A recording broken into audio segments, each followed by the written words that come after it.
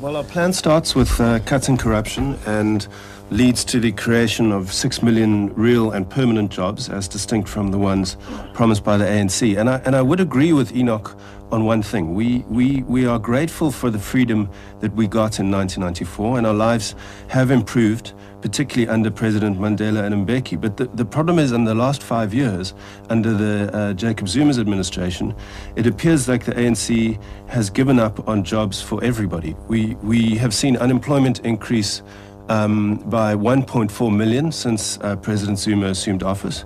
And growth has been very sluggish, as you've pointed out. We're growing at under 2%, when other developing countries that we're competing with, like Chile, like Malaysia, like Peru, countries like us, are growing much faster at between 4 and 6%. So we're saying it's time to demand change. We recognize that South Africans can't have a better life unless they have a job.